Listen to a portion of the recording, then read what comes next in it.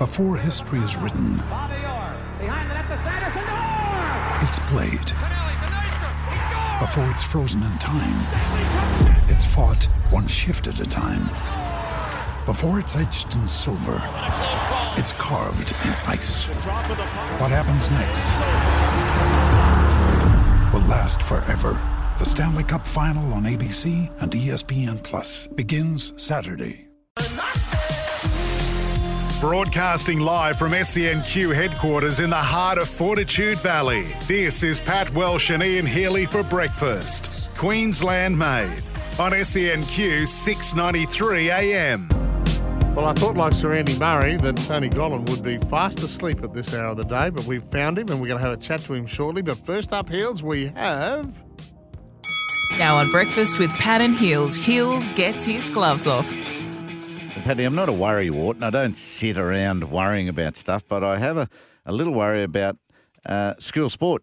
So school restarts next week, as we heard Vanessa say, but how's sport in the state system going? Two of my most vivid cricket carnivals were state primary schools carnivals, interstate and intrastate first, before we played the other states. Once I went to Adelaide and once the national carnival was in Brisbane. I'd just like to hear from parents and grandparents about how you think representative sport in state schools is feeling at the moment and how it might compare to what you had. And are there any stories about what's good or what's not happening anymore? The contributing factors to stress on sport in the state system is the female staffing levels now form the majority by a mile, and they're not as interested and impacted by sport as the males of the 70s and 80s. It's a very litigious society now, and accidents can happen in sport, let alone mistakes. So those teachers are getting more scared about those mistakes and things that can happen in sport for the lawyers. The third thing I've thought about is replacing sports teachers and who go away and manage and coach school teams is now very limited. They just don't find the temporary teachers to come in and take over from those sports teachers which have gone away.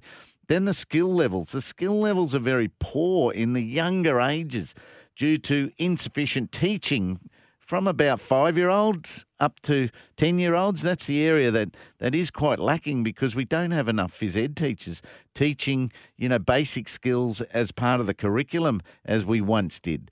And then the traditional Australian school sports, don't necessarily suit our multicultures that are coming into our country. So do we have to retrain or get some different sports? So they're all the contributing factors to sport being a very difficult thing to create, and we need it. You only have to see the effect it has of a Tanasi Kokonakis victory or a Demon and Alexi Popperin's a victory to know what effect it has on the esteem of our nation. That cannot be clearer, and we need to do much work in here. I really like and value the sporting skills of running, throwing, kicking, catching, because it stands you in good stead to participate for many, many years ahead. So I hope we don't leave this up to the sports who are now getting into the schools and trying to create their own legacies. AFL, cricket, they all get into the schools and do a lot more work than the schools do at the moment. So let's inject many, many more sports teachers to get those basic skills back into our youngsters. That might be the starting point for the schools. Then the sports might take over because I think they're as valuable as maths and science at those ages. So how good or bad is it out there and what we might be able to do? And are your kids learning such skills? 0467 736 736 or 13 13 55 if you want to ring up. Hit me with your best shot. Fire away. I've got to say, I didn't think this would happen, Heels. Oh, it's brilliant. We've found him. We have found him. Tony Gollan, good morning. Congratulations, mate. Yeah, good morning, guys. How are you? How are you feeling? I'm not going to lie, I'm a little bit second-hand today. Yes, well, you had that big ownership group. Where did they want to take you? I was in for a bit of dinner and then just to a bar. We had, 100 drinks, I suppose. But it was a good night. We had a lot to celebrate. It was a really good day, actually. It was a bit surreal. Hey, I thought when Emma started to interview you, the first answer, the voice just started to waver a little bit, I reckon. Yeah, it did a bit. I don't normally get that sort of emotional with a win, but sort of hit home a bit. It's been a really hard race to win this and to finally knock it off the CV. It was a bloody good result, and it did bring a bit of emotion to me yesterday. And as you said, mate, the Black Soil Bloodstock team, they've been great supporters, but great friends of yours as well.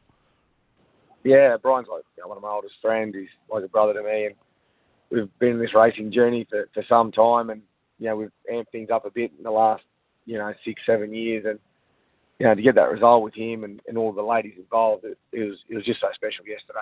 Particularly with Brian, obviously he's been such a big supporter and close friend since we were about 16, which was like a long time ago now. Oh, incredible, mate. I feel so happy for you and the whole team. You said it was always going to impact your whole team. The stables just love your horses, eh? Mate, it was just a really good through yesterday. She's such a good filly. She's done nothing wrong all prep, and I think sometimes you go into these big races, we had a big space between runs. We started to second guess ourselves. I started to second guess myself probably a little bit, but I shouldn't have, had the right horse for the job, and she never let me down yesterday. We got a great team, as you guys know, at our stables that do such a good job with these horses and turn them out like she was yesterday. So it was a bloody good effort. Yeah, well, Bruce McAvaney was the key with all the stats, mate. He said that there'd be no horse win this classic like Skirt the Law yesterday on a 47-day turnaround. First time. Yeah, I don't think it's ever been done, and I sort of knew that too. I'm a bit of a student in history of racing, and I always try to. Well, a lot of the time I'll dig for gold where gold's been before, but I sort of had to go on uncharted territory yesterday. I really had to trust my horse and just the job that I felt we'd done with her, and I was pretty confident that I'd done the right thing. But until it actually happens and the result goes your way, I guess when it's never been done before, you do tend to guess a little bit. You hope you've done everything right. Mm. It's an often used thing that, when a football team thinks they might create a dynasty. But this race was wide open and no one was totally sure about the quality of each of these horses, but a star might emerge as a winner. Do you think Skirt the Law is going to be one of those? Yeah, I actually do. Hills. Like she was bloody dominant yesterday. It's quite funny. Like we were down there Saturday, obviously back home and back there again yesterday, and the betting on the 2 different days was just so polar opposites. I don't think anyone really knew what was the right horse yesterday, but I think she emerged certainly as the right horse for the race, and it was actually quite a dominant win in the end. Yeah. And, from history, 2-year-olds that win that race dominantly, and they go to the Autumn in Sydney and they go really well. That's one thing history does tell me. So hopefully we can follow that trend, get to Sydney in the Autumn and do a good job now heading towards the Golden Slipper. Yeah, that's right. I mean, I was going to say that in the Sydney in the Autumn, of course, includes the Golden Slipper, and that's the next big prize, isn't it? Yeah, it is. Well, she doesn't get long off either. It comes around bloody quick, so she'll get a short little break for about a week, and we'll start ticking her towards a lead-up run in Sydney, whether it's 3 weeks or 2 weeks out from the Slipper, and then try and get her into the Slipper in as good a shape or better than what she was yesterday. And Paddy and Tony, that is the Sydney Carnival that was so wet last year. Is that what we're talking about? Yeah, it was. It's often. God, yeah, that it's feels often like wet yesterday. in the autumn. That feels like yesterday, and yet it was a year ago. Mm. Yeah, I know. It's often wet, the autumn in Sydney, but I know with this filly for sure, like she's not going to be bothered by wet ground. I know it was quite a good track yesterday, but I think soft 7, she won at Doomben, won easy, so we can take a filly away with the ability like hers that can handle soft ground. You sort of go to Sydney very confident.